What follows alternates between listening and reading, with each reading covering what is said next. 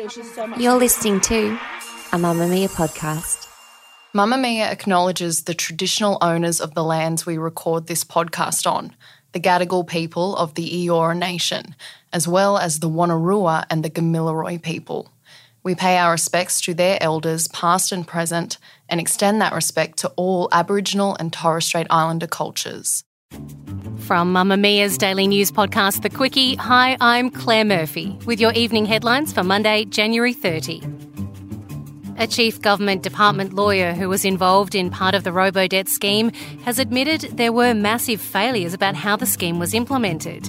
Annette Mussolino, the former chief counsel at the Department of Human Services, said there was no doubt that there were massive failures in how the system was implemented, from the letters to the online portal, the content of the letters and the extent of training provided, but said there was also no indication that the scheme that pursued tens of thousands of Australians who'd been receiving welfare payments for fraudulent debt was unlawful. The latest block of hearings at the Royal Commission into the robo-debt scheme will focus on what department officials knew at the time about the potential illegality of the scheme. One of those witnesses will be former Attorney General Christian Porter. Former NRL player Jared Hayne's third trial accused of rape will go ahead, with his team seeking to have the victim give evidence in court again. A Sydney court today confirmed the trial date had been set for March 6, also recording that Hayne's legal team had put the Crown on notice for the complainant to be recalled. Hayne was released from jail last year after a New South Wales Court of Criminal Appeal quashed his conviction and ordered a retrial. He'd been serving 3 years and 8 months after he was found guilty of sexual intercourse without consent. It's alleged Hayne forcibly performed oral and digital sexual intercourse on a woman in her bedroom on the night of the 2018 NRL Grand Final. Hayne continues to claim the encounter was consensual. The federal government unveiled a new cultural policy today which promises to reverse cuts to arts funding and give more autonomy to Indigenous bodies.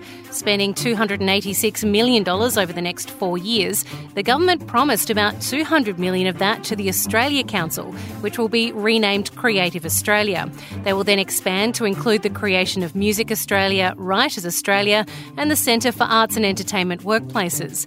The First Nations-led body will give Aboriginal and Torres Strait Islanders control over funding decisions, with $11 million to establish an Indigenous languages policy partnership and the establishment of a strategy to develop a First Nations creative workforce. Prime Minister Anthony Albanese said at the launch that arts jobs are real jobs and shouldn't only be available to those who can afford them, saying his government will allow Creative Australia to fund organisations and projects made on artistic merit while they stand at arm's length. Babies born in WA will be screened for a genetic neuromuscular condition that can be life-threatening. From today, a check for spinal atrophy will be included in the heel prick blood test screening for all newborns. The condition, which is inherited, affects the nerves leading to muscles, blocking messages from the brain. Babies born with the condition usually appear to progress normally, but will then stop reaching milestones like sitting or rolling as the muscles weaken. About 35,000 babies born each year in WA are screened for 25 disorders. On average, 1 in every 1,000 will have a congenital condition that would otherwise have gone undetected. They managed to get all 5 of them together for the London Olympics in 2012, and now it seems the coronation of the King will be enough to entice all 5 Spice Girls to return to the stage. While the family reunion with Prince Harry and Meghan is still not confirmed, this reunion will have fans across the globe happy with all the Spice Girls, including posh Victoria Beckham, who has many times been asked and said she's no longer a singer and doesn't want to tour with the girls again, insisting she instead focuses on her fashion label to come out of retirement to sing together again at the May celebrations. Organisers have reportedly put the offer on the table, and the 5 women are now seriously pondering it, with Mel B and Mel C leading the charge. Mel C last week saying due to other commitments, they were upset they couldn't get together to sing at the Queen's Jubilee last June. That's your evening news headlines. If you want more from The Quickie, check out tomorrow's deep dive on how artificial intelligence just got a whole bunch smarter and what that means for those in creative industries like mine. The Quickie, getting you up to speed daily wherever you get your podcasts.